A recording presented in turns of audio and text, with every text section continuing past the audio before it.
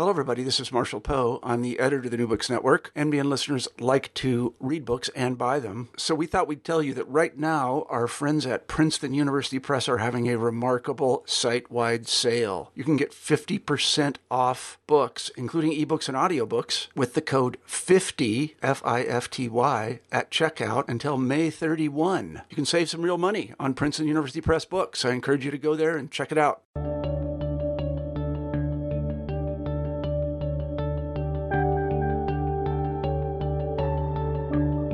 Hello, everybody, and welcome back to New Books in History. I'm Marshall Poe, a host on the channel, and today I'm very happy to say we have Waitman Bourne on the show, and we'll be talking about his terrific book, The Holocaust in Eastern Europe, at the Epicenter of the Final Solution. Welcome back, Waitman. Waitman's been on the show before. Thanks so much for having me. It's always a great time. Absolutely. Now, could you begin the interview by telling us a little bit about yourself? Sure. So I'm currently a lecturer in the history department at the University of Virginia, and I also do some different kinds of consulting work for the Holocaust Museum in D.C. I should say, as a result of that any views expressed here are not the views of the museum. And my focus as a scholar is on predominantly the Holocaust and also genocide as well. Mm-hmm. I see. Thank you very much. Now, you wrote a previous book, and I really want to mention it because I interviewed you about it. And as I said in the pre-interview, it's a truly fantastic book, and I recommend that everybody who listens to this podcast listen to us. Can you talk a little bit about that book? Just give us a short course. Sure. So my first book is entitled Marching into Darkness, and the subject of it was the participation of the German army in the Holocaust, in this case in Belarus. And the historical question I was really trying to answer was, what does complicity actually look like on the ground, at the local level where the rubber meets the road? Because we often hear this term complicity, and it has sort of a vague connotation. And I was fortunate to be able to find a large, or at least a representative number of cases that allowed me to really drill down into what are individual soldiers doing, what are the dynamics of the organizations, how are Jewish communities reacting to these behaviors, and also, I think, expose some kinds of behaviors that are only recently becoming or receiving the focus that they deserve in Holocaust studies, one of which being sort of sexual violence and that sort of thing. Mm-hmm, mm-hmm. Well, it's a very, very good book. I found it extraordinarily revealing.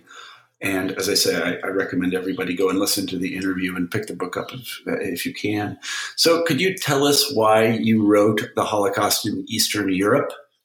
Sure. So I was asked by Bloomsbury Press to submit a proposal for this book because they have a series of sort of synthetic works related to the Holocaust. And the more I looked into it and thought about it, I was actually very sort of surprised to discover, and I don't mean to suggest in any way that this is any moment of brilliance, but that there wasn't a sort of one-volume, very focused book on the Holocaust in Eastern Europe, written for a more general audience.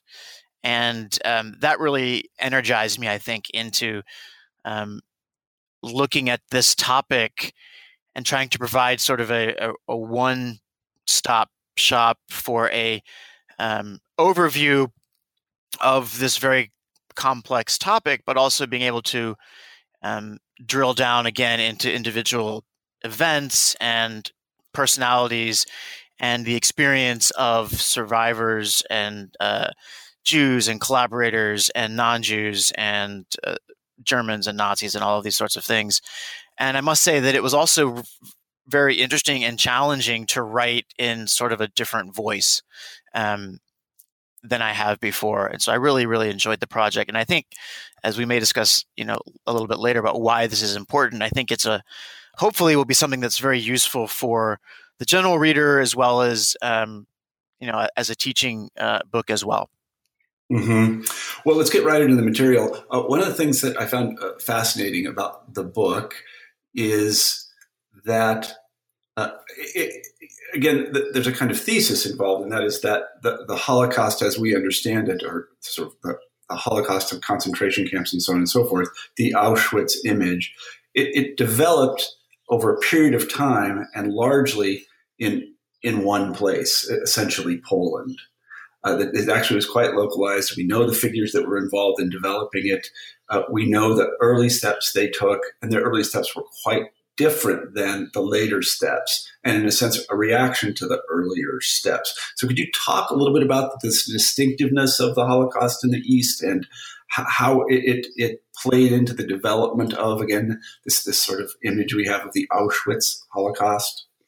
Sure. I think one of the reasons that, and this is, any of my students that are listening will recognize this sort of semi-rant, which is simply that I think that the Holocaust in Eastern Europe often, for a lay audience, is, as you sort of imply, in a certain sense, superseded by other versions of the Holocaust, if you will.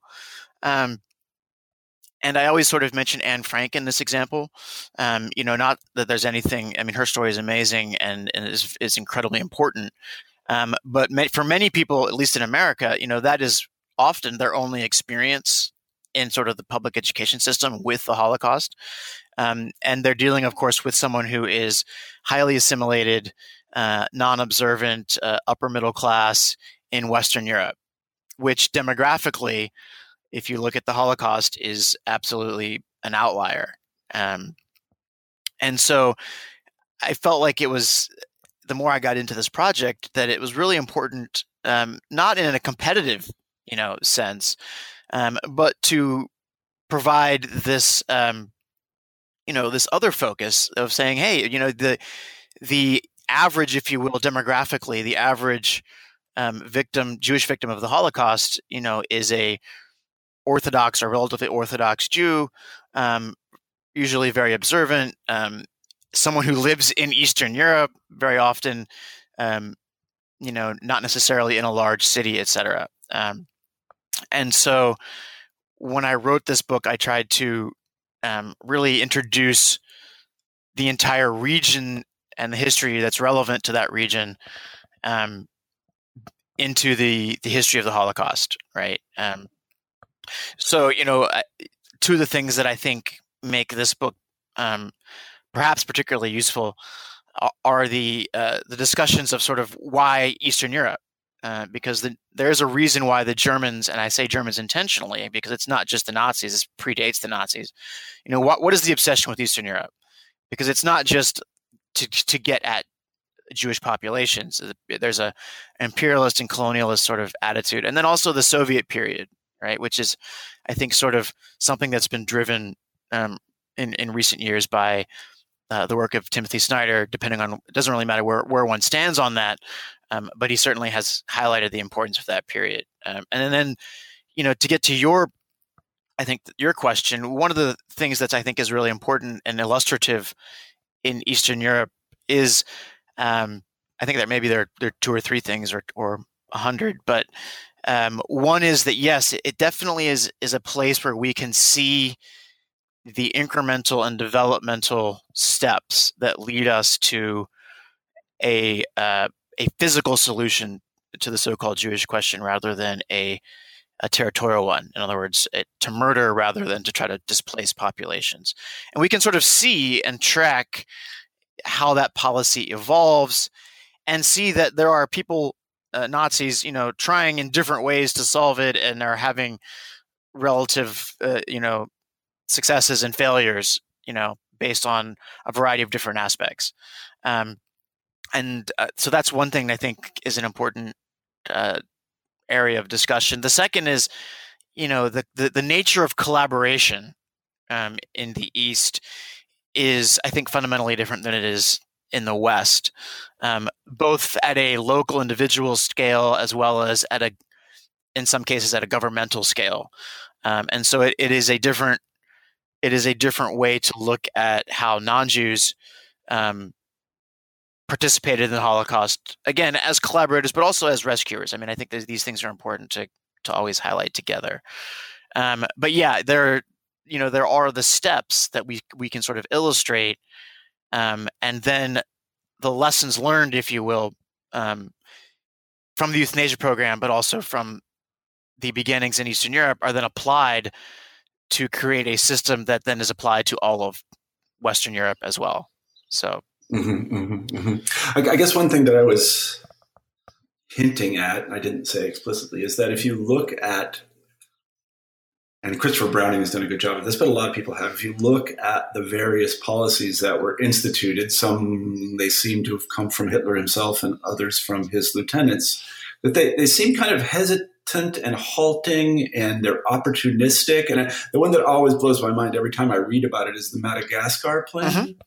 That actually it held on for a long time, and I just don't think people realize this. Yeah, and it's often something I think that sometimes, and again, there was sort of a more clearly divided line between people who thought that sort of everything was planned from the beginning, and people who thought that it was sort of an ad hoc developmental process. This is the intentionalist functionalist debate. But one of the things that that when you really sort of drill down into the Madagascar Plan is that it's not window dressing. There are entire departments trying to sort this out, and Hans Frank, who is the administrator of Poland, even mentions, hey, well, we don't have to do certain ghettoization processes right now because there's going to be this Madagascar Plan. And, so that's one great example of this. And by being able to sort of, one of the things that I think is interesting in tracing these developments is you have this intersection of the ideology and the high level thought. And then you have people like Hans Frank again, who, one of the plans is to basically dump all the Jews of Western Europe into a reservation, intentionally called that, in Poland. And Hans Frank essentially has a not in my backyard sort of attitude, because he's trying to also create some sort of a German colonial utopia, and he fights it on that level. So even people that sort of agree about what should be done in general have sort of I don't want to be, I don't want all these people dumped on my shoulders to be responsible for. And so you have these various plans and policies that never quite come to fruition, which sort of then lead us to, what we would, I guess, refer to as sort of the formal Holocaust, or the extermination portion of the larger Nazi genocidal project. Yeah, I mean, it's hardly a straight line, and I'm reminded of another interview I did with Catherine Epstein, who wrote this terrific biography of Otto Kaiser, who was the head of the Warthegau, I think, or was it? Yeah, that's a fantastic book. It's a good book because it shows him fighting with pretty much everyone else about what to do with, and it sounds callous to say, his Jews. Like, he didn't want them there, but nobody else would take them. And this causes him endless headaches. He doesn't want to kill them. He doesn't have the mechanism. He doesn't have the ability to kill them. He doesn't even have the allowance to kill them. But you can just see that they are at cross purposes all the time, because they're all trying to do different things. And this solution is kind of cobbled together. And it's kind of independently of one another. And when I say that, I'm thinking explicitly about one of the most fascinating parts of your book, and I think about the Holocaust in general, and that is the role of the Einsatzgruppen. That they don't start as essentially an exterminationist, I guess, entity, but they become one. Can you talk a little bit about them? I mean, they were around even during the invasion of Czechoslovakia, weren't they? Yeah, I mean, that's a great point to bring up. They have there's I guess several iterations, if you will, of these Einsatzgruppen, right? And you mentioned the Czech version. There's and in this sense, they're really sort of almost exactly what the term translates to, sort of special mission groups or whatnot, operational groups. And they were basically there to go, secure buildings and, files and records and identify potential enemies. And then this sort of evolves in Poland into much more of a killing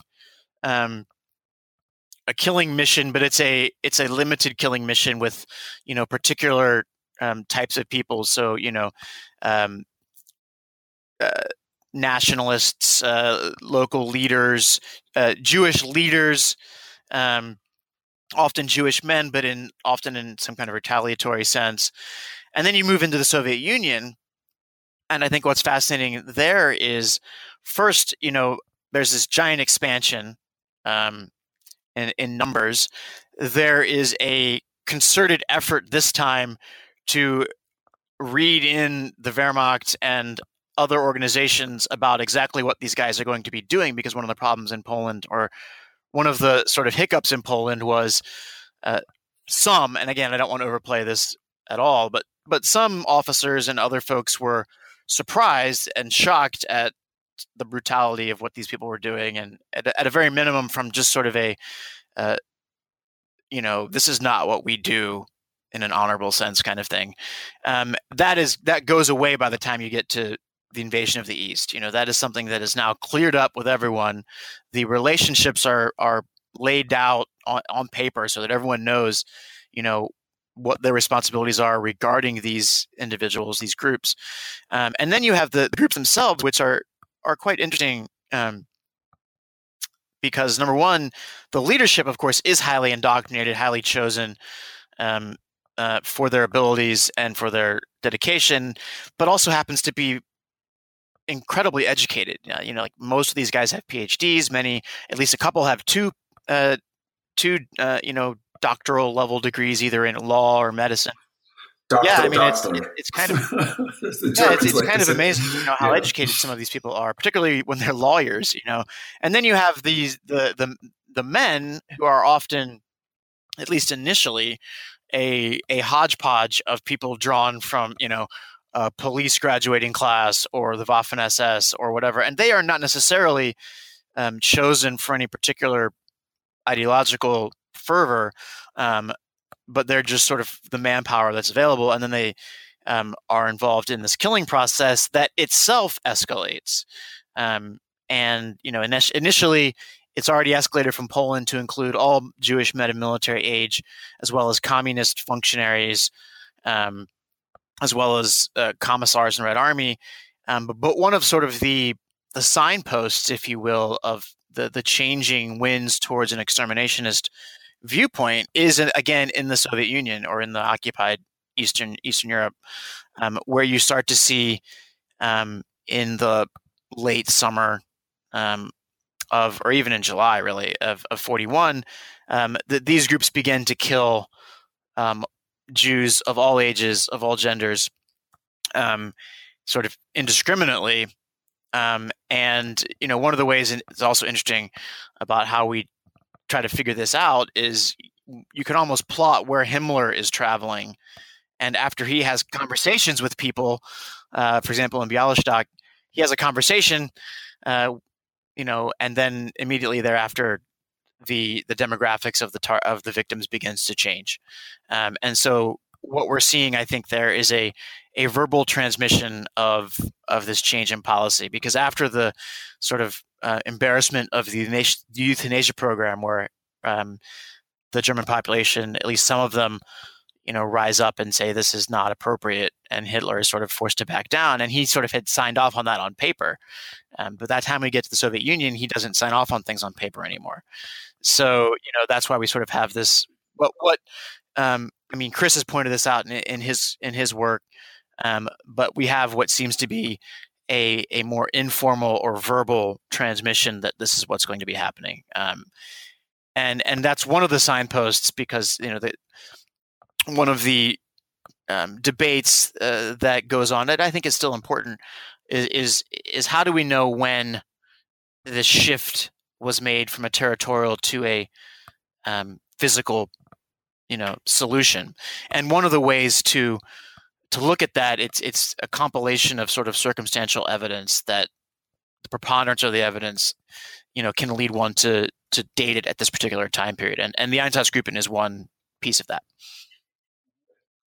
Mm-hmm. And I read Browning's entire book, pardon me, on the subject of the Genesis, where he actually tracks Hitler's movements like day by day and who he was meeting with. I think it's just called The Origins of the Final Solution. Do you remember what it's called? I think that's what's called. But anyway, what is the consensus now about when that switch was I mean, made? it depends on who consensus? you ask. There are still people who, again, as I said, I think the black and white feature of this debate has gone away. So we are definitely in a gray, area between, at the far extreme, this is just something that sort of ad hoc developed, and the other extreme that this is something that was planned from the beginning. So there are lots of different answers to the question. The one that I find most compelling, and I think is also the one that Chris presents in Origins of Final Solution, is that sometime in the late summer, early fall of 1941 is when the decision was made.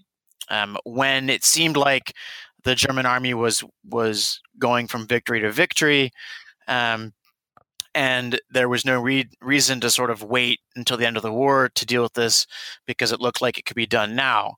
And some of the key moments that I kind of try to highlight in the book, you start to see, again, this change in the Einsatzgruppen behavior.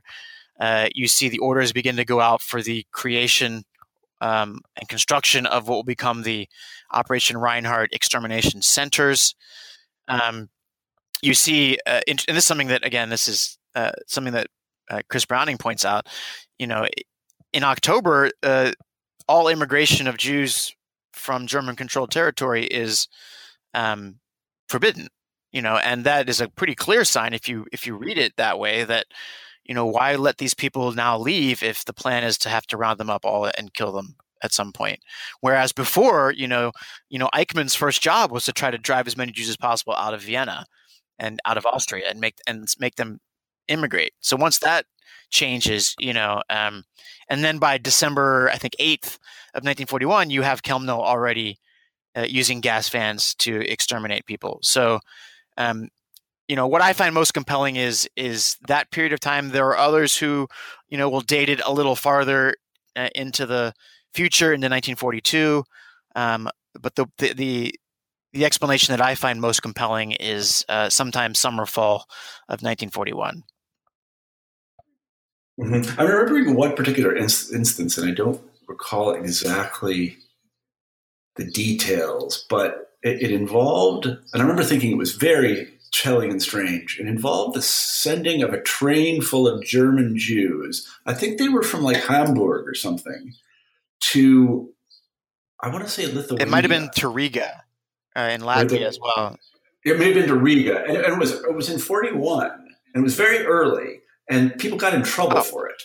I'm not familiar with that particular episode. Yeah, but anyway, essentially what happened was it was in 41, and somebody got over enthusiastic and sent a trainload full of German Jews to Riga, essentially to be killed. And I remember somebody got in a lot of trouble for it, and Hitler personally was involved with this, and he was really pissed that this had happened. And I wish I could remember the details of it. It was very telling because you could see that the various levels of the administration were not on the same page about what was supposed to happen and the timetable and how and these kinds of things. I think the train might have even been sent back. Maybe one of our listeners can enlighten me about this, but it was a very early instance. Yeah, right. I mean, I think I was going to say I think that is. Though I'm not familiar with the details of that episode, again, I think it's an interesting way to highlight what the East meant in a certain sense, because certainly, Hitler wants to get rid of the Jews. There's no debate about that. But he's also very sensitive to public opinion, and to when the time may be right to start doing this sort of thing, which would explain why he's angry about this. And even then you have sort of weird dissonance even later on when German Jews start arriving in Minsk, and the Nazi administrator there wants them to, even though they're going to be killed, he wants them to be treated better because they are in fact German Jews and they're different than the Ostjuden. Whereas in Eastern Europe, these kinds of experiments and the experiments just in terms of killing methods are incredibly gruesome. But they're able to sort of take place there so that everything is set up when the timing then becomes right in Western Europe to begin deporting Western European Jews to these places. And so you have, for example, the Einsatzgruppen, once they become stationary, they began killing Eastern European Jews in Eastern European ghettos to make space for Western European Jews, German Jews, and elsewhere to come to these places at least temporarily. So there is a connection there that where the East plays an important role. And then there's a further connection because, and I don't know where I got this, probably from your book, but they were resettling Volksdeutsche in Eastern European cities, and they needed flats for them. So they were ejecting the Jews there and sending them off, but to where? This is what Greiser, I remember Greiser was just totally out of his mind about this because he needed space for the Germans. He didn't have it, and he just sent these Jews someplace, but he didn't know where, and Frank didn't want them. And so, I mean, again, it shows like it's all interconnected and very complicated. Go ahead. Absolutely, no, and there's some really fantastic scholarship out there on these attempts to essentially colonize Eastern Europe with either Volksdeutsche or even Reichsdeutsche. For listeners, Germans who live in Germany or these ethnic Germans that live in Eastern Europe and have, for a very long time and provide the kernel of this sort of myth that, the Germans built Eastern Europe and anything good in Eastern Europe was created by the Germans, to the extent that you have this really fantastically ironic travel guide created by essentially the, major travel guide writer in Germany, where they describe certain Polish towns, and wherever there's a nice church or something, it was clearly built by the Germans at some point. But to get back to sort of there is this massive demographic engineering project of which the Holocaust and the Jewish deportations is part of it, but it's also part of this larger, and Himmler, of course, is especially intrigued and dedicated to this idea of resettling these people.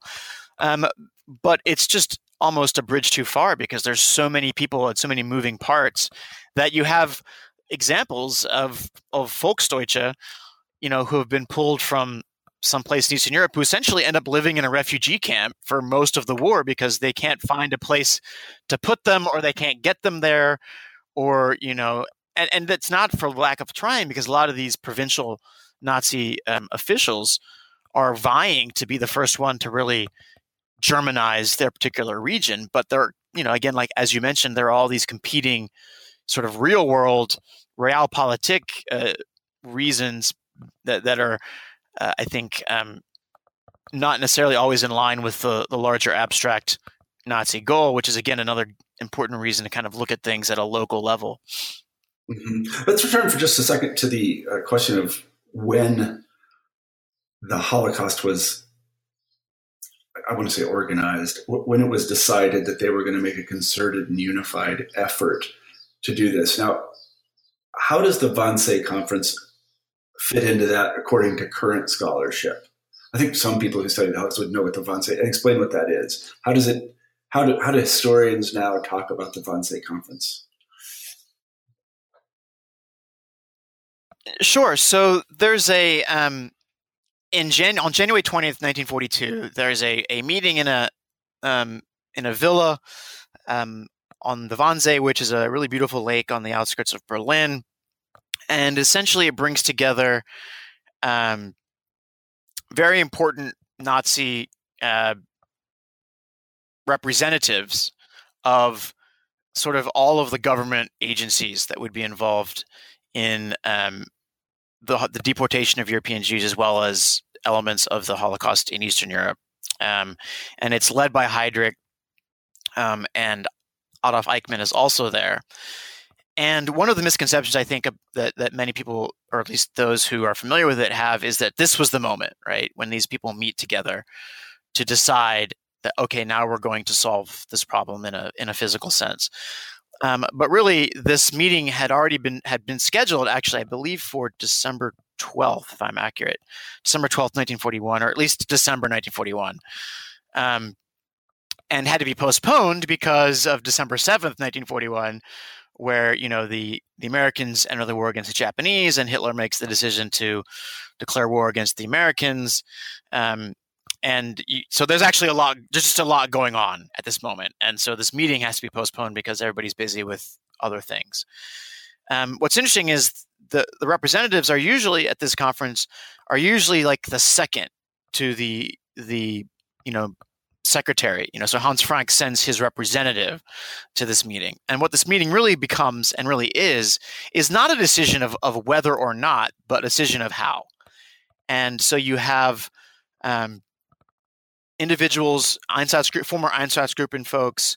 You have representatives from the economic apparatus, from the legal apparatus, because one of the issues is to determine, who is a Jew and who is a first-class mixed race and second-class mixed race, and who gets deported and who doesn't, and representatives from, all the organizations or organs of the government that are going to be involved in implementation.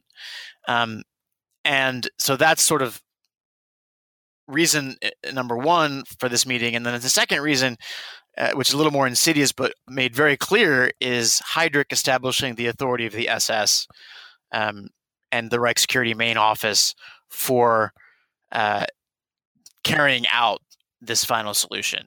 He wants to make sure everyone knows and agrees that he is in charge and that the SS are in charge, which is important not only on its face, but for Himmler, and his standing within sort of the Hitler's underlings in terms of power, that kind of thing. If you're in charge of this particular project, that gives you a great deal of power and significance for Hitler and in Hitler's inner circle.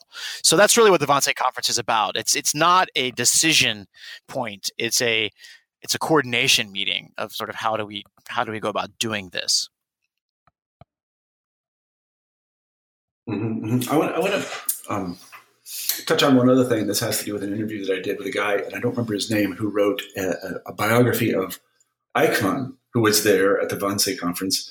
It was quite a revelation to me because I feel like I was misled by Hannah Arendt. Can you talk about what people say about Eichmann now? Yeah, I think the banality of evil. I think that Chris Browning put it, most accurately when he said that Hannah Arendt's theory is not necessarily off. She just picked the wrong guy. Certainly, and Raoul Hilberg, when he talks about the rail with the Deutsche Bahn, those are great examples of sort of the banality of evil.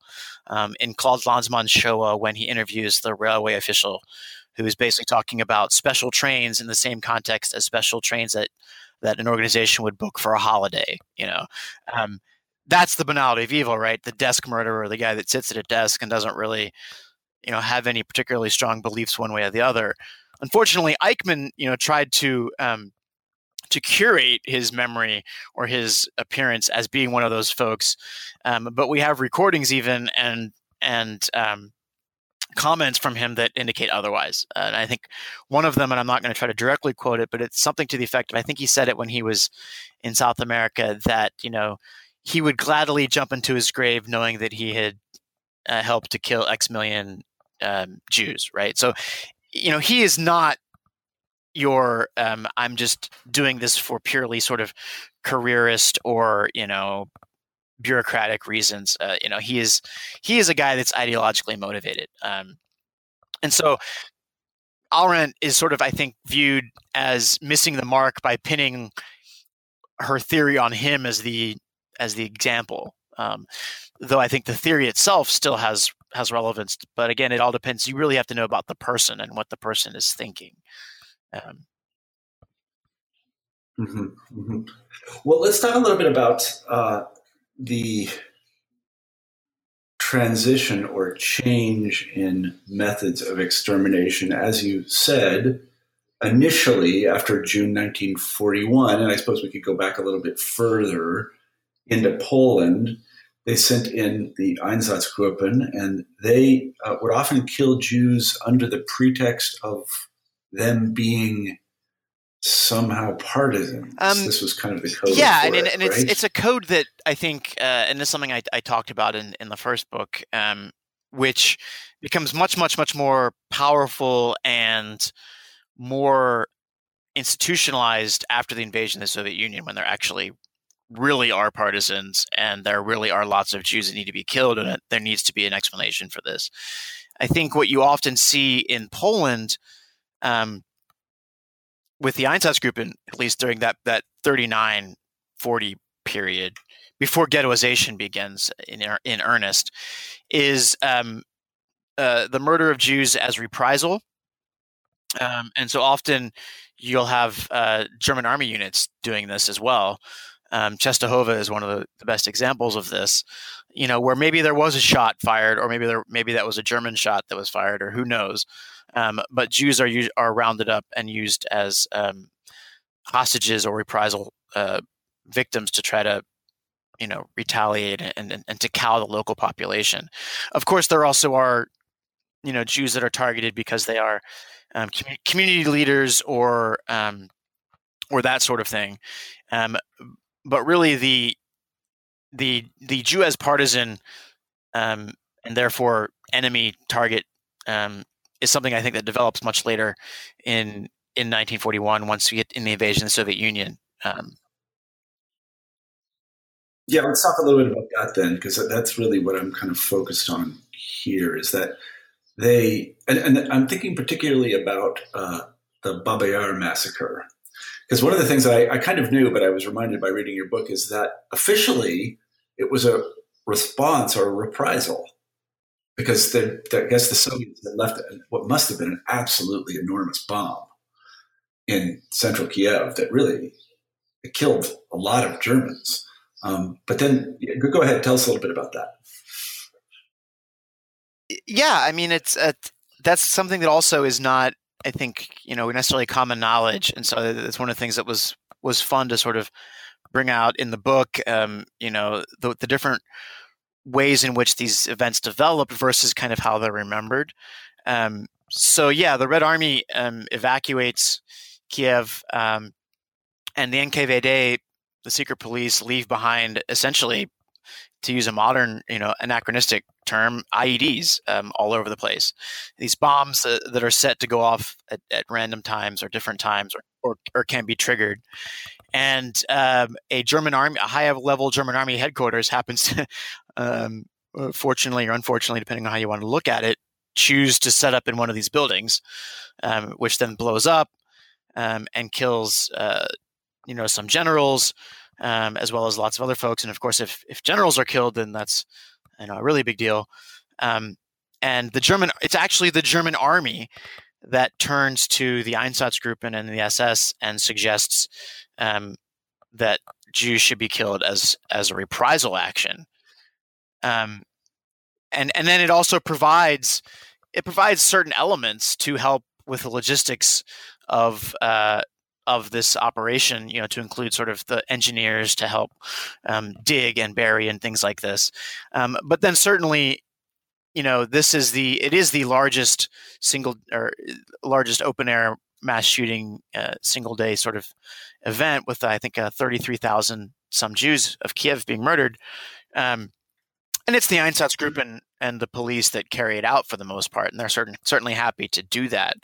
But it was the timing and the circumstances behind it are sort of directly related to the war, and to this request by the military, which is another thing that I try to highlight in the book, that I think is important for all of us that teach this topic, which is that one can't really teach the history of World War II sort of in a vacuum from the history of the Holocaust, and vice versa.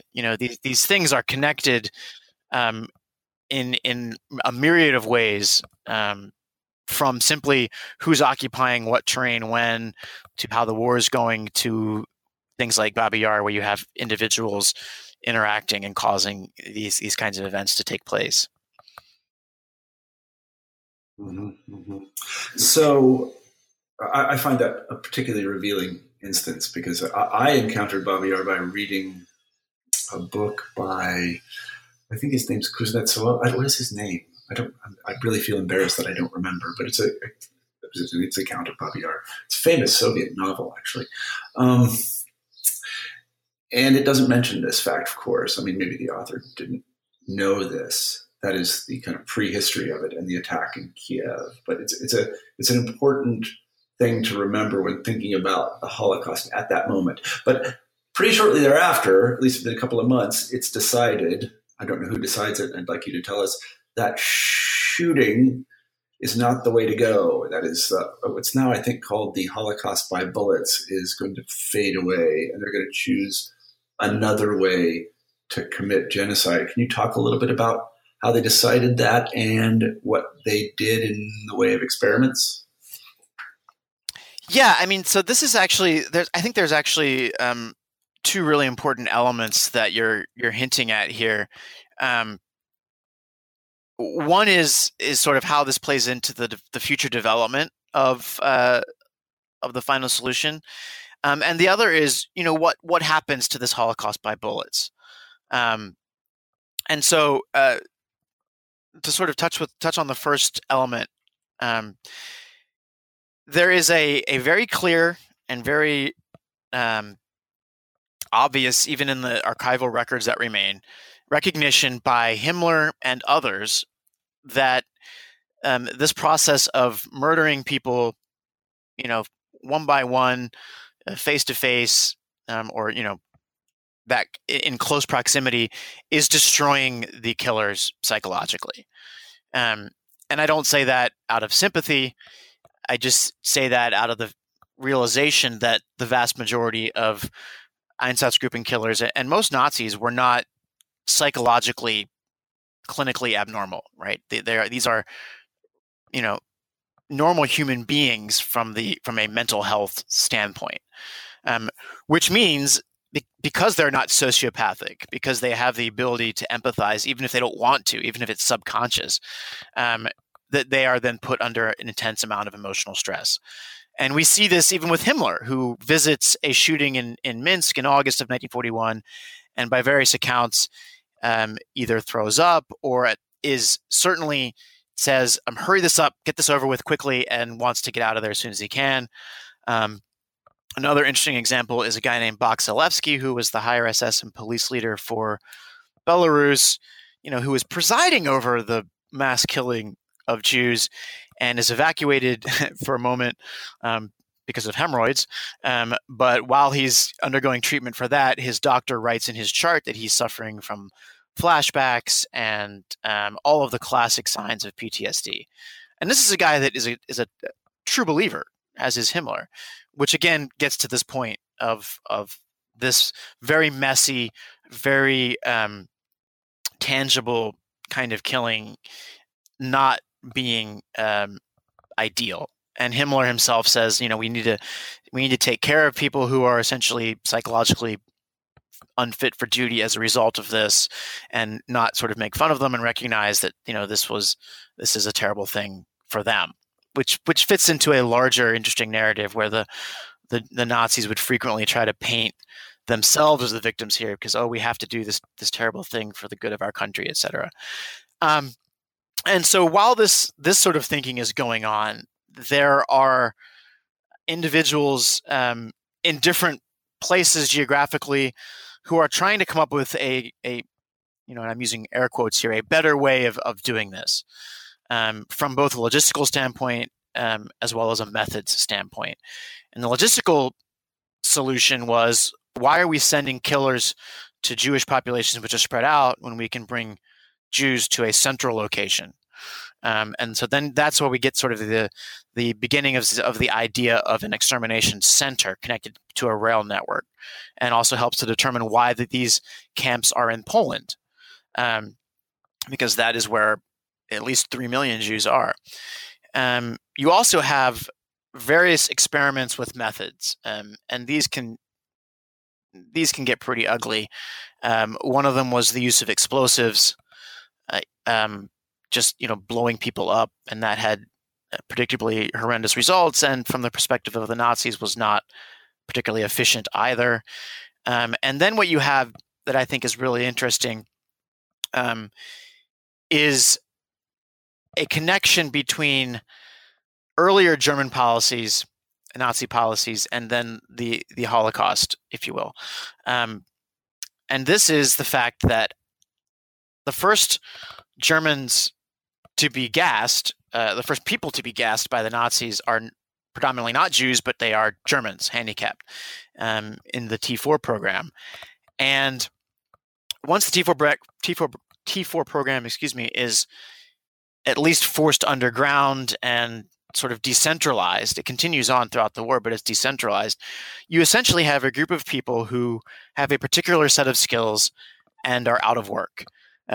These are people that know how to use gas. They know that gas works to kill people in large numbers. They also are familiar with sort of the subterfuge of transporting people to killing centers and how to manage that.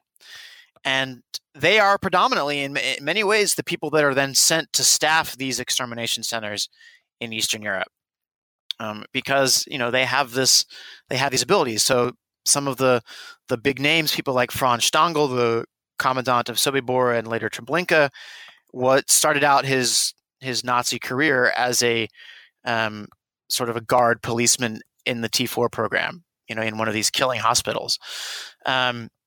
And so you have a variety of solutions being proposed. There's an experiment in Berlin using gassing, and then later experiments in Auschwitz in 1941 using Zyklon B, the delousing agent. And so all of these things are happening at the same time that the Nazis are seeking to find a better way, a better process to do this. And so that's sort of the answer to the methods piece. But one of the things I also think that is important to raise, and I think that the book raises, is that the Holocaust by bullets doesn't end.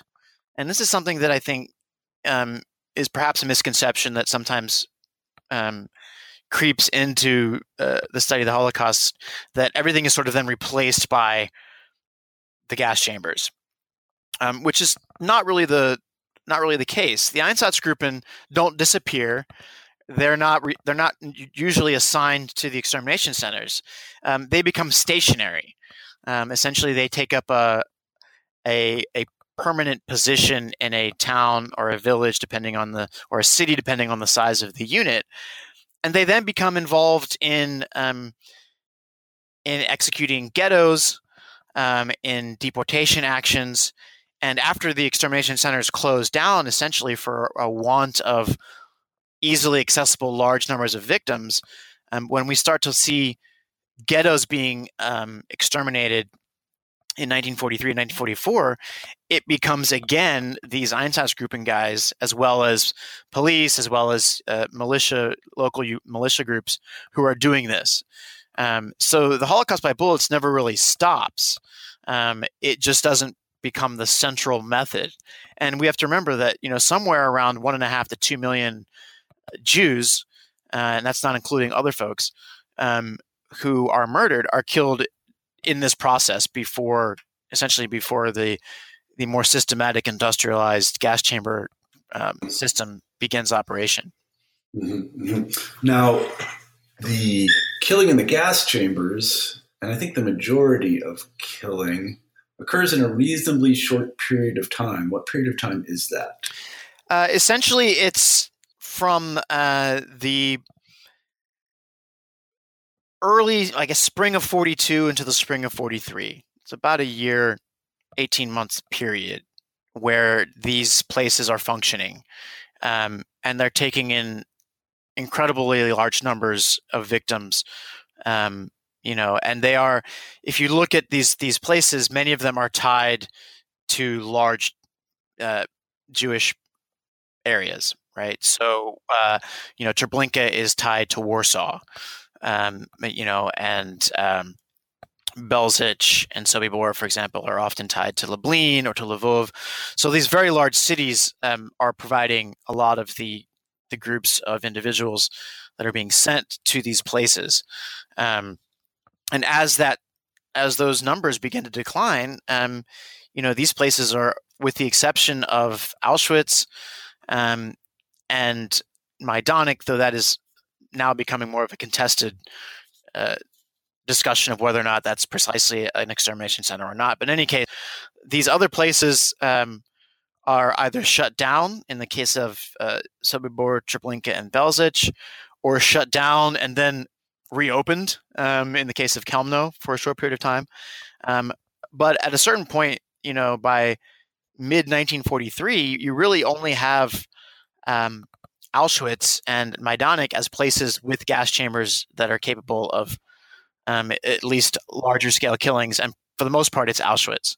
So then, any other mass killings that need to take place revert back to the old method of the pits and the Einsatzgruppen forms of shooting. Now, one of the things I think our listeners would be interested in hearing about is how, in a sense, I've already said this, Auschwitz has become kind of a symbol for the Holocaust, but actually it wasn't very representative at all of the killing centers or the ways in which Jews were generally killed in 41 through 43. Can you talk a little bit about what made Auschwitz different? Absolutely. I mean, one of the, I think, misleading terms that lots of folks use, and I often slip up and use it myself, is this idea of a death camp.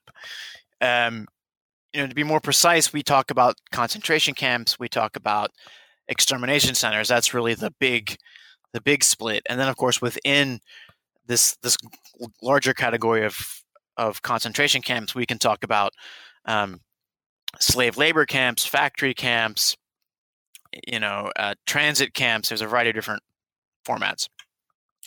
The Operation Reinhard camps, so that's Sobibor, Treblinka, and Belzec, are really actually the industrial model, if you want to take that metaphor. They're very, very, very small places, and when you visit them today, if you wanted to walk around the perimeter, you could probably do it in half an hour or so. Particularly if you visit Belzec, it's incredibly small.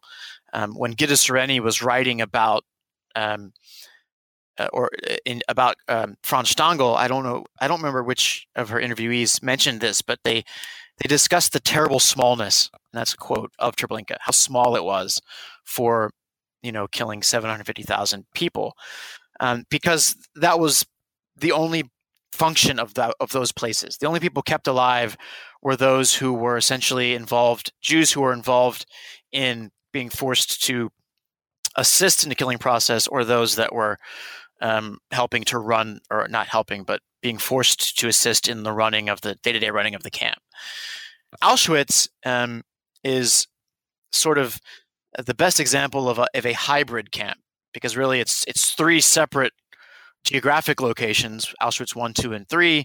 One being much more of a prison, also the headquarters of the local Gestapo, and of a kangaroo court that would sentence and execute, Polish resistors and things like this.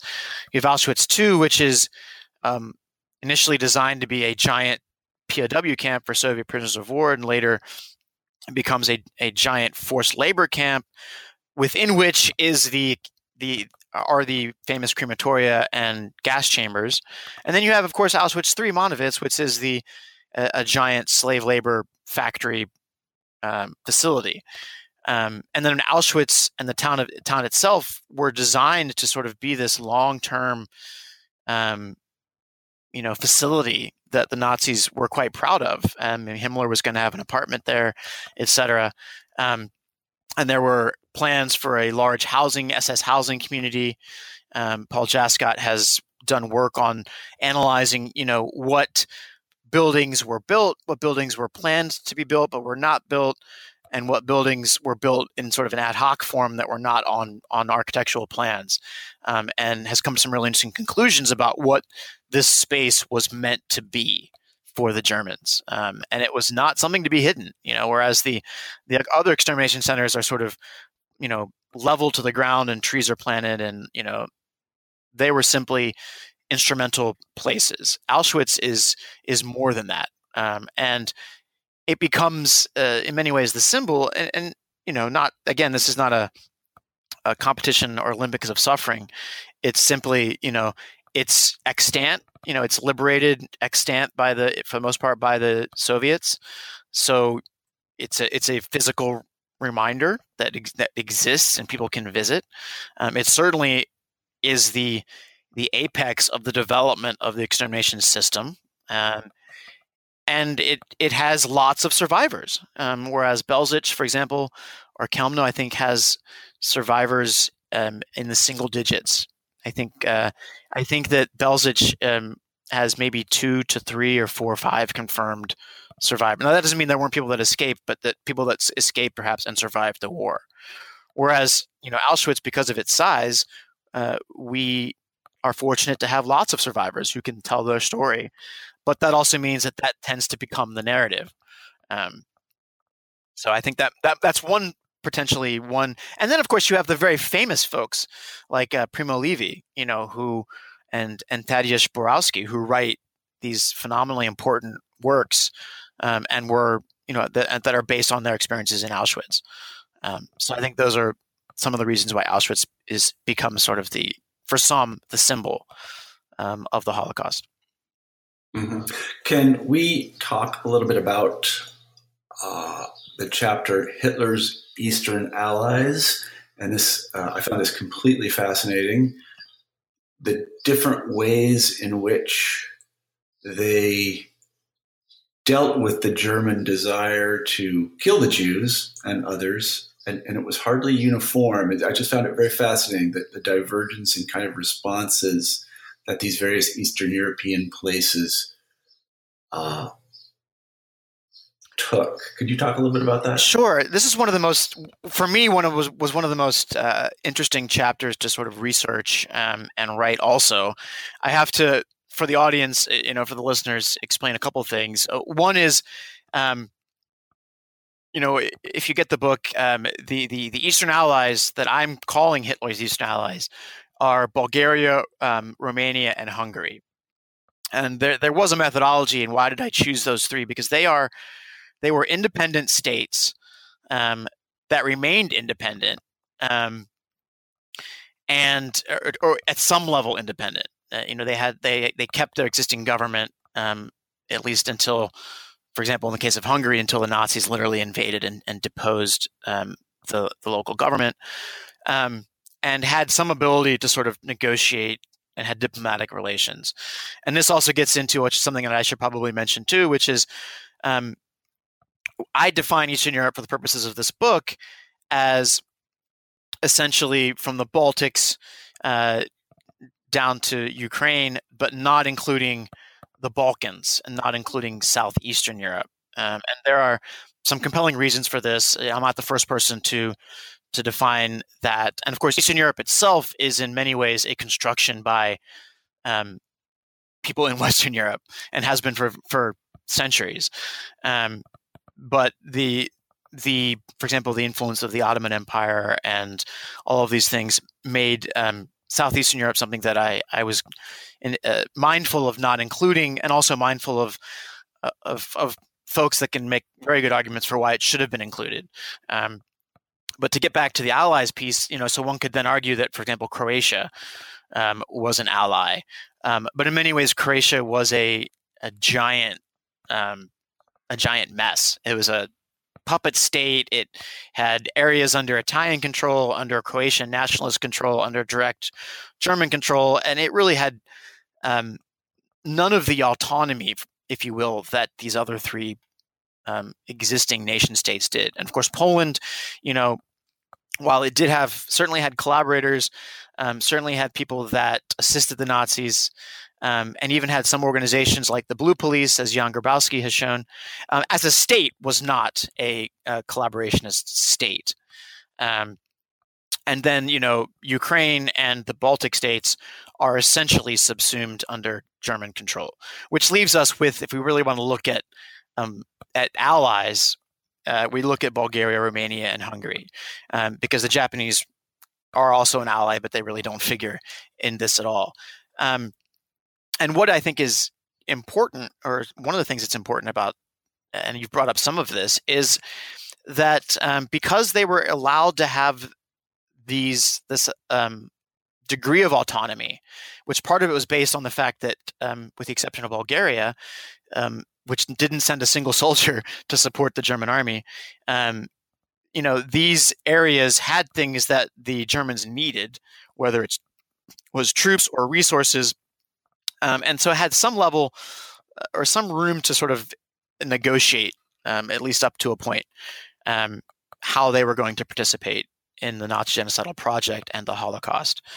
And so you see some things in common in all three countries. They all were part of that interwar trend in Eastern Europe to become sort of right-wing authoritarian states, with the exception of Czechoslovakia.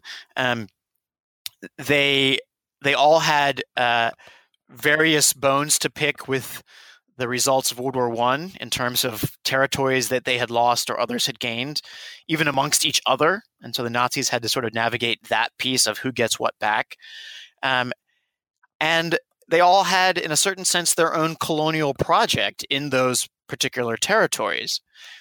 And one of the issues then is what to do with the Jews and potentially other ethnic groups that live in these areas that Hungary or Romania or Bulgaria are trying to incorporate now as parts of the original state. And then in conjunction with that, each of these states, to various degrees, viewed its own Jews, in other words, like it's the Jews that were citizens of sort of the pre-World War II state, from a different perspective than it did Jews in territories that it had occupied or had conquered from either the Soviet Union or had been restored by the Nazis from, one of the other of the three states. And so certainly the Jews in those areas are treated differently than Jews in sort of the home region of these countries. And that, I think, is an interesting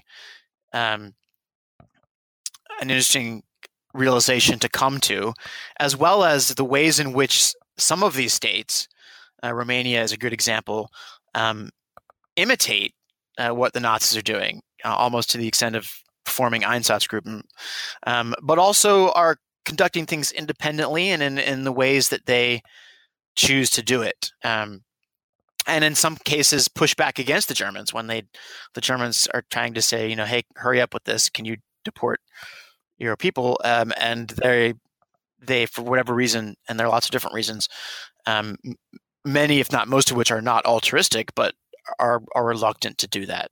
And so I think that this particular chapter is instructive in showing, the similarities and differences, as well as the room that these countries had to maneuver, and used to maneuver to determine sort of how they were going to participate or not participate.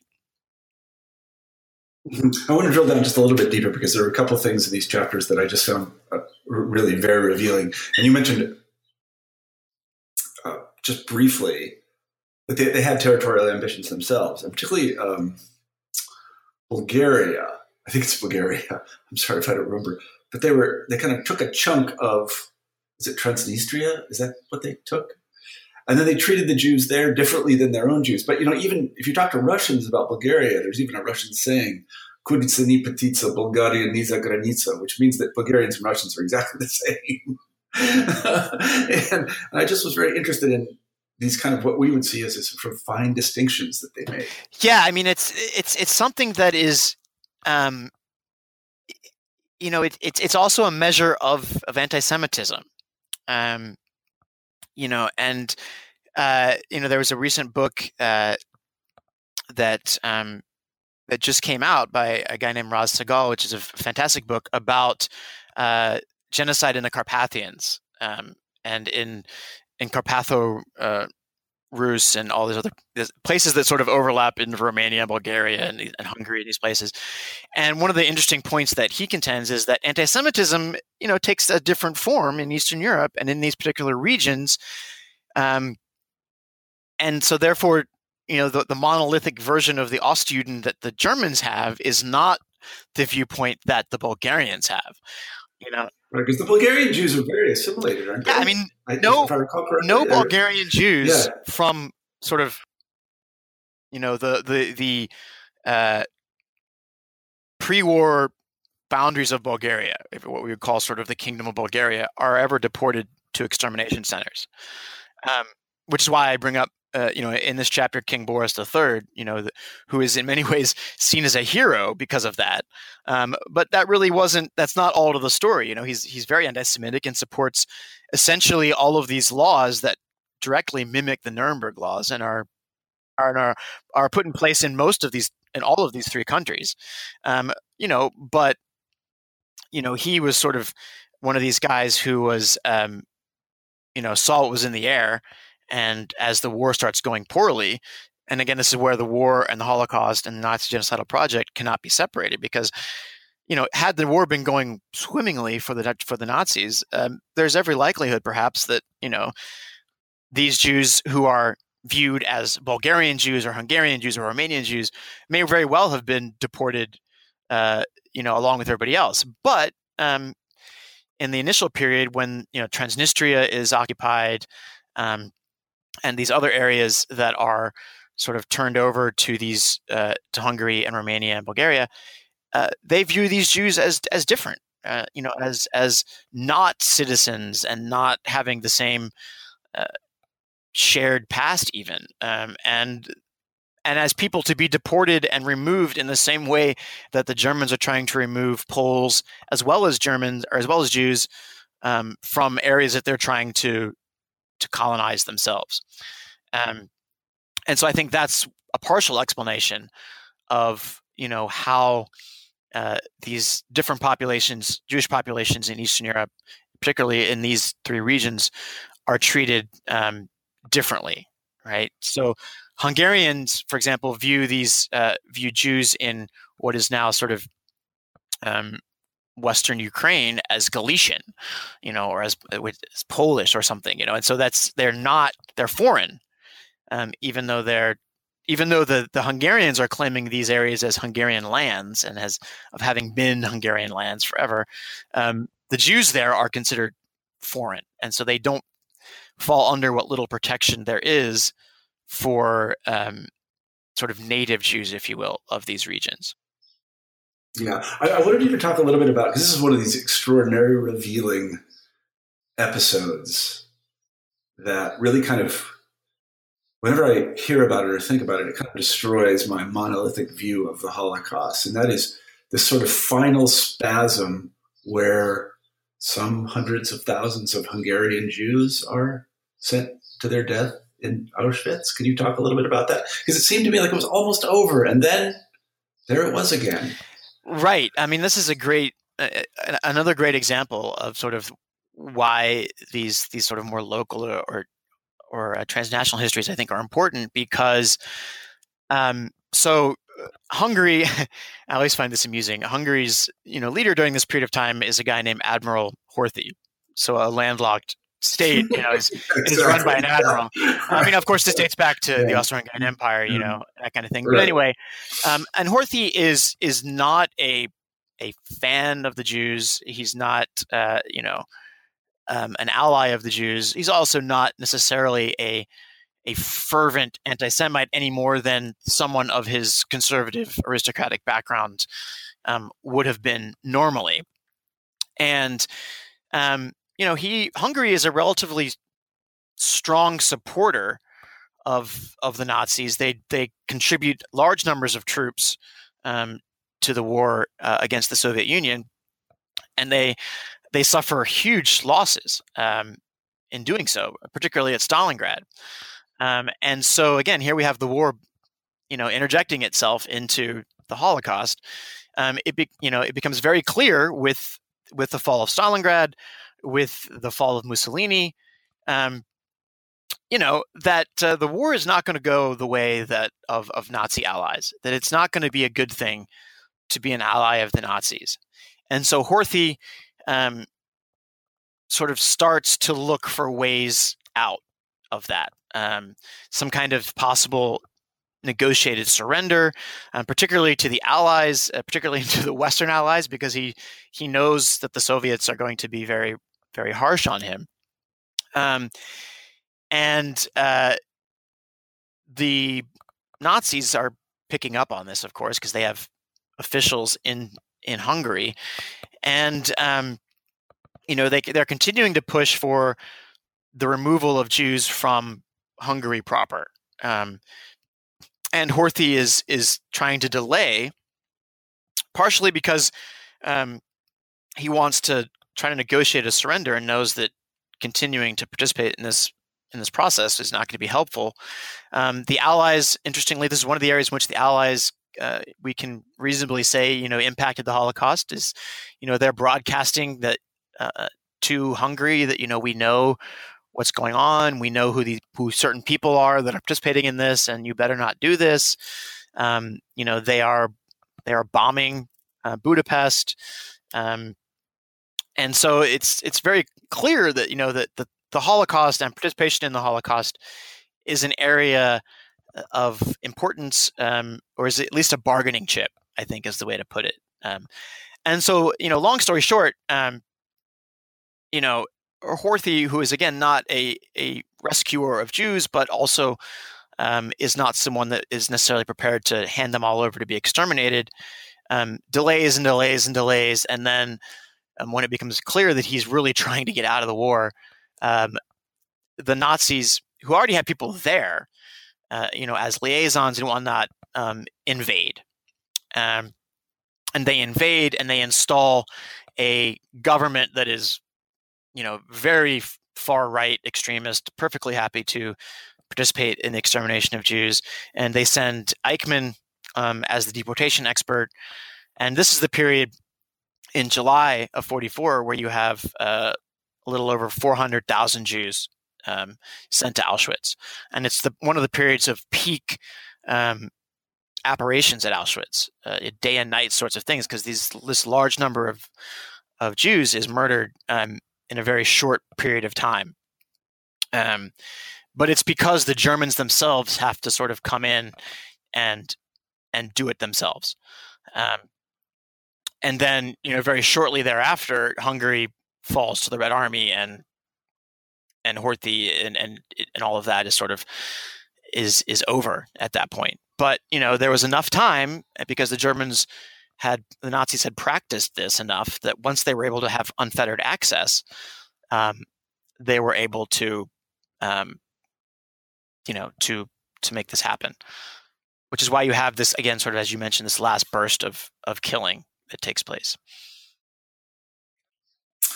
I don't know, it kind of puts the lie to the notion that it wasn't a top priority for at least certain sections of the Nazi regime, because this is late in the war and they're losing badly and they don't have anything to spare and they're investing resources. Yeah, I mean, and this, I think, leads to an interesting question, though one that I haven't seen a lot of compelling evidence. But some people will make this argument that the Holocaust is so important to the Nazis because it detracts resources from the front, and that might be one of the reasons that the Nazis don't do so well militarily, is that they're losing these resources that they're spending on the Jews. And I haven't really seen any compelling evidence that the resources devoted to the Holocaust detracted effectively from the military efforts and cause any negative outcomes in that regard. And I also I think the way that I would respond to that sort of question is that it's sort of a non-question. I mean, the extermination of the Jews is part and parcel of the war itself. And so I think for a lot of Nazi functionaries or people that are making decisions, they wouldn't really see a difference. If they're truly ideologically motivated and they view the Jewish people as a fundamental existential threat to Germany, they sort of feel like they're fighting the war just as much as someone at the front. So I think that's part of the explanation for why this goes on so long. And then there's also, I think, probably just, again, the blatant anti-Semitism or we may still lose the war, but we can still kill, hundreds of thousands of Jews if we are able to carry this out. So I think those things are obviously then deeply connected. Mm-hmm, mm-hmm. Yeah, I quite agree with all that. I do. I don't see how. I'm not seeing, as you said, not a lot of compelling evidence that the Holocaust really cost the Germans tremendously on the battlefield, or even in terms of logistics. I could be totally wrong about this, but it doesn't seem to me it was a terribly important thing. Let me. We've taken up a huge amount of your time, but I just find this absolutely fascinating. I think we'd be remiss not to talk a little bit about Jewish resistance. Could you give us some of your thoughts on that? I mean, I thought, and obviously this isn't, again, any stroke of brilliance, but I wanted to certainly highlight in this book as well, Jewish resistance, and the fact that, Jews did not go like lambs to the slaughter, which, bringing us full circle, is at least a somewhat of an argument that Hannah Arendt makes, that gets her in trouble as well, that the Jewish community was complicit, the Judenrats were complicit, and that, Jews didn't fight back enough, etc. And so I wanted to show, again, in a volume that covers a lot of different topics, this one is obviously very, very important. And, I tried to begin that chapter with trying to define resistance, because, there is and has been a wide spectrum of debate about what constitutes resistance. Even Hilberg, sort of the founding great historian of Holocaust studies, tended much more towards it only counts as resistance if you really are fighting physically against the Nazis. And then, at the other end of the spectrum, you have historians like Yehuda Bauer, who make the argument that if the Nazis' aim is to murder all Jews, then simply existing is a form of resistance. And so what I then tried to do, and I think what is particularly enlightening, is that one doesn't have to choose between those things. And so what I tried to do was show a variety of forms of resistance. And, just to start with the armed resistance, obviously we have the Warsaw Ghetto Uprising. Everyone knows about that. What a lot of people don't know is that this was not as isolated an event as people may have thought. The Holocaust Museum in DC, in part of its research, estimates that there were armed uprisings in approximately 25% of Eastern European ghettos. This is not a thing that is just Warsaw. Like, Jews all over the place did this. Jews, even in the extermination centers, at Treblinka, certainly at Auschwitz, certainly at Sobibor, there's compelling evidence that there was at least one armed attempt at revolt at Belzec. So that's 4 out of the 6, and that's just armed resistance. So and those are in the worst of the worst places, where you have the most limited freedom of action, the most limited access to help and to weapons, etc. And then I also took a moment to talk about some of these partisan groups in detail. Like the 50th Brigade in Belarus, as well as some of the purely Jewish partisan groups, as well as Jews that fought with the Soviets. And so we have this armed piece, but we also have, I think, it's very important to highlight, sort of what I call the sort of social, cultural resistance, where simply by maintaining one's dignity or practicing religious observances, all of which are illegal, teaching is illegal. All of these things, attempts at dehumanizing people, having classical music concerts, are all forms of resistance. And even within the Jewish community, and again, this is, I think, another important element to highlight, just as it is on the perpetrator side, there are very different viewpoints about resistance within the Jewish community at the time. And not just the obvious one of should we have armed resistance or should we not. Even, when you have these musical concerts in Warsaw, there are Jews in Warsaw who are saying, this is almost blasphemous. We are living in a cemetery and you're having concerts, and this is disrespectful and just an awful thing. And then the other people are saying, no, this is trying to maintain normal life and giving people a chance to sort of escape, at least for an hour or two, from their surroundings. And then, of course, I always want to highlight, the two things. One is, of course, to get back to the role of the Judenrats, which I go over. I try to discuss at length. Even they are different, vastly different and diverse throughout Eastern Europe, as are the physical configurations and natures of the ghettos themselves.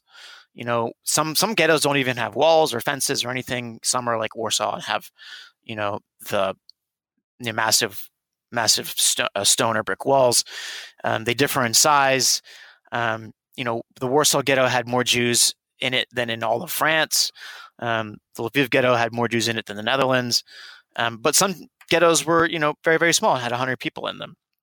And all the Judenrats behaved slightly differently, as did their leaders. And so I talk about the leaders in several of the larger ghettos and how they all approached this, as Lawrence Langer puts it, these choiceless choices they're faced with in different ways. And so you have, for example, the worst of the worst, Chaim Rumkowski, in many ways, is viewed that way because he certainly was an egomaniac and he was preferential sometimes in who got deported and was very complicit with the Nazis. But at least one historian has made the argument that had the war ended a few months earlier, he would have actually saved the most people in Łódź compared to everybody else, and so and then would we think of him the same way? But to get back to the resistance piece, I always want to highlight the diversity of viewpoints, but also for me, one of my heroes, I suppose, of the Holocaust in terms of resistance, and this may be a story that your listeners are familiar with or not, but it's a man named Janusz Korczak, who was a Polish Jew in Warsaw. But before the war, he was a child psychologist. He wrote a lot of sort of scholarly works and popular works about children and about how children have rights, and how children have, should be treated as sort of thinking human beings and, parenting issues and things like this. And he ran several orphanages as well before the war. And so, as happened to many folks, Jewish victims of the Holocaust, when he was in the Warsaw Ghetto, he also ran orphanages there. And as it became increasingly clear that the population of Warsaw the Warsaw Ghetto was going to be liquidated, many of his friends, non-Jewish Polish friends on the outside, came to him and offered him multiple opportunities to escape and to be hidden, because he was a very famous person that many Poles knew and respected and loved and wanted to save him from what they knew was coming. And he refused. And when the time came, and all the children were put on the list for deportation to Treblinka, Janusz Korczak, as well as his teachers and nurses who don't get as much sort of publicity, but were there with him and made the same decision, dressed the children up, told them they were going essentially on a field trip in the country. And there are multiple survivor accounts and diary accounts and things of people in the ghetto who remember him and his little parade of children singing, and he's holding their hands as they're going to the trains. And then, they end up, I think sometime in August in Treblinka, where they all are killed. And for me, particularly, as a father, a relatively new father, I think that's one of the most brave and important elements of resistance that I can point to. Even though he didn't save a single person, he didn't kill a single Nazi, but the fact that he sacrificed himself simply to try to keep the children as oblivious as possible to what was happening and as unafraid as possible until the very last moment, and that he would go with them, to me is a very, very, very powerful action that he took. And he is, in fact, as a coda to that, there's only one individual name written in the memorial at Treblinka, and that's him. Everything else is communities. All the stones have communities that were murdered there. There's a special stone simply to him in recognition of this particular moment. So I think that's really important too. I'd not heard that story before. The act of resistance, which has, and I think about it a lot, that has the most resonance for me, if I could just take a second, is Emanuel Ringelblum, who, for those of you who don't know, you can listen to an interview I did with Sam Kasov about Emanuel Ringelblum, and he was a historian, and he was in, I don't know if it was the Łódź Ghetto or the Warsaw Ghetto, I can't remember which. Yeah, and he said, I'm a historian, and my job is to document what's going on so that later generations can understand what happened. And he probably certainly knew that he was going to die and everyone around him was going to die, but he continued in that professional capacity, collecting information, kind of vast amounts of it. He put together a team of people who did this under the most dire circumstances and kind of remained dedicated to their life's work and calling. And he eventually died. I think he was killed. Again, I don't remember the details of it, but I just, as historians go, that's a absolutely, and pretty good example. And Sam Kasov's book, I think it's called "Who Will Write Our History," is a fantastic book for that, because it definitely shows that some people, for whatever reason, that they did the thing that they could do. And if it's being a doctor, they were a doctor, and if it was being a nurse, it was a nurse, and if it was being an historian, that's what he did. And he even thinks about this, and there's a quote in the book where he writes about this, and he says, my hand shakes as I write these words. Who knows if a future historian reviewing this list will not add my name, Emanuel Ringelblum? And that to me was also, very, very poignant. And he has a similar story to, the coda for his is that he escapes the ghetto and is protected in hiding until he's betrayed. And then he's sent to the Pawiak prison in Warsaw, which is very infamous. And again, fellow prisoners there offered to help him escape, but they couldn't help his family. And so he decided that he would stay with his family, and eventually is shot. And so, and again, as you point out, it wasn't just him. He got sociologists and economists and cultural people to, create this history that was then buried in milk jugs, of which amazingly, I forget how many were found.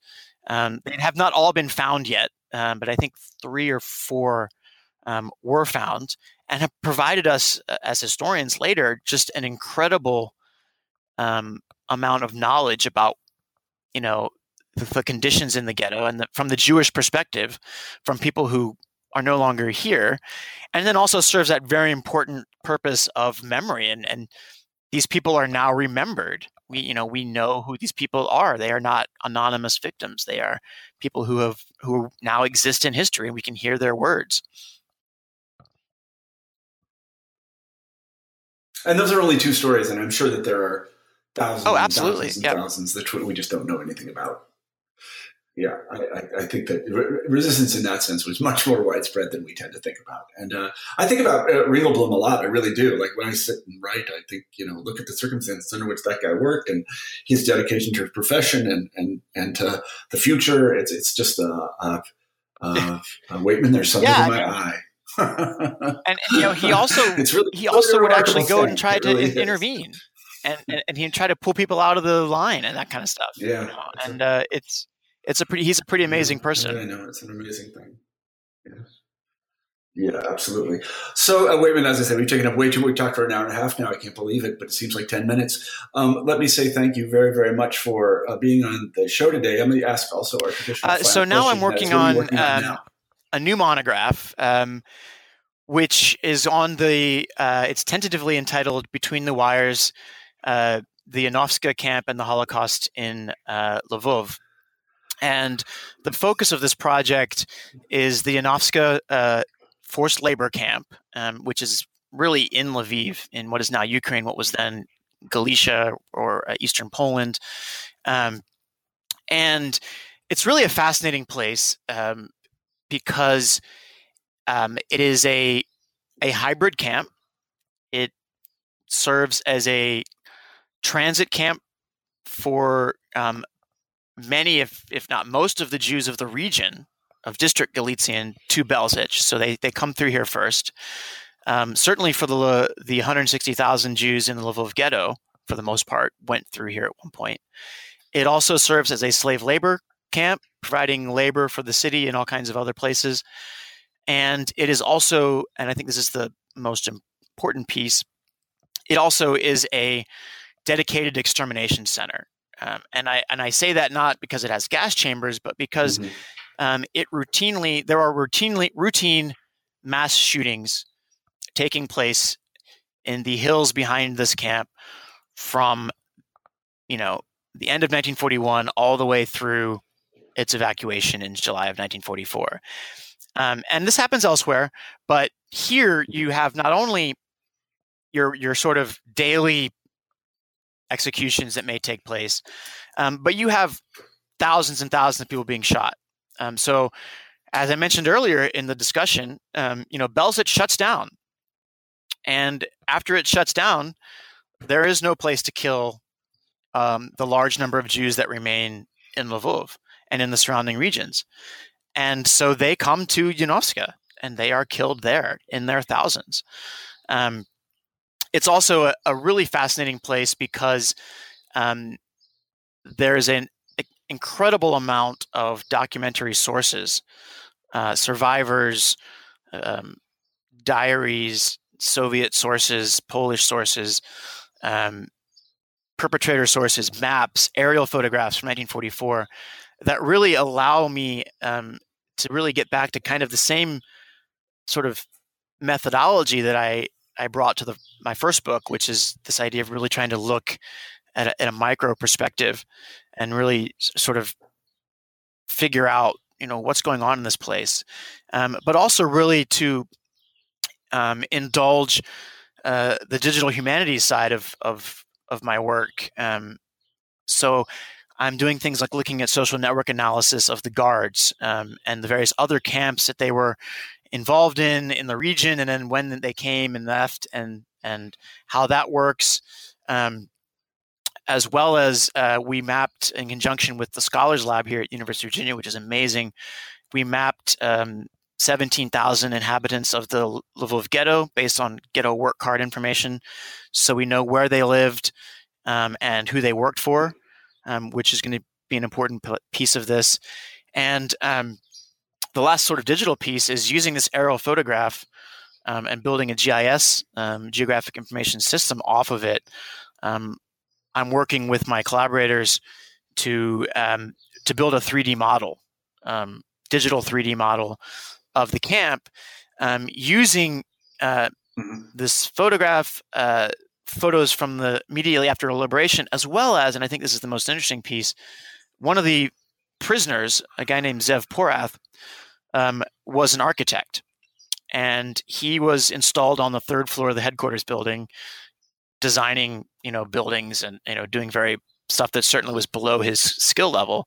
But he sat there and he drew architecturally, rigorous drawings of the buildings in the camp.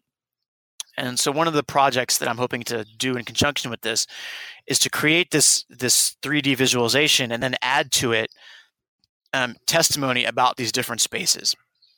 And so can we map spaces of fear, spaces of economy, spaces of sexual violence, for example, and there's a lot of it, and these sorts of things, using a variety of sources to really have an integrated digital project. So I'm really excited about that. And I have to mention in regards to this project that there's a wonderful relationship that's developed between me, my research assistants here at the University of Virginia, undergraduate students who are volunteering to help me with this, a lot of the coding and database development, as well as the Center for the Urban History of East Central Europe in Lviv, who have been simply amazing as they are also interested in bringing the history of this camp to the public, because it's something that is not present in the landscape of Lviv, or really in the memory of the Ukrainians who live there. And so they're really working to create memorials and signage and things like that. And of course, as often happens, this place is still a prison today. It's a Ukrainian prison, and so the site is inaccessible from that perspective. But I'm very excited about this project, as you can tell, and I'm looking forward to moving forward with it. Well, I hope you come back on the show when you're done with it. I'm sure that you will, because I always enjoy talking to you, even though we only get to talk once every, 4 years? Well, I'm going as quick as I can, but I really enjoy talking with you as well, and having a chance to really sort of lay out some of these issues and discuss them. Yeah, that's great. So let me tell our listeners that today we have been talking with Waitman Bourne about his book, The Holocaust in Eastern Europe, at the Epicenter of the Final Solution. It's a terrific book. I hope that you go out and buy it. Waitman, thanks you very much for being on the show. Thank you so much for having me, as always. Absolutely. And let me say to everyone who listens to this podcast, thank you for your support of the New Books Network, and I will talk to you later.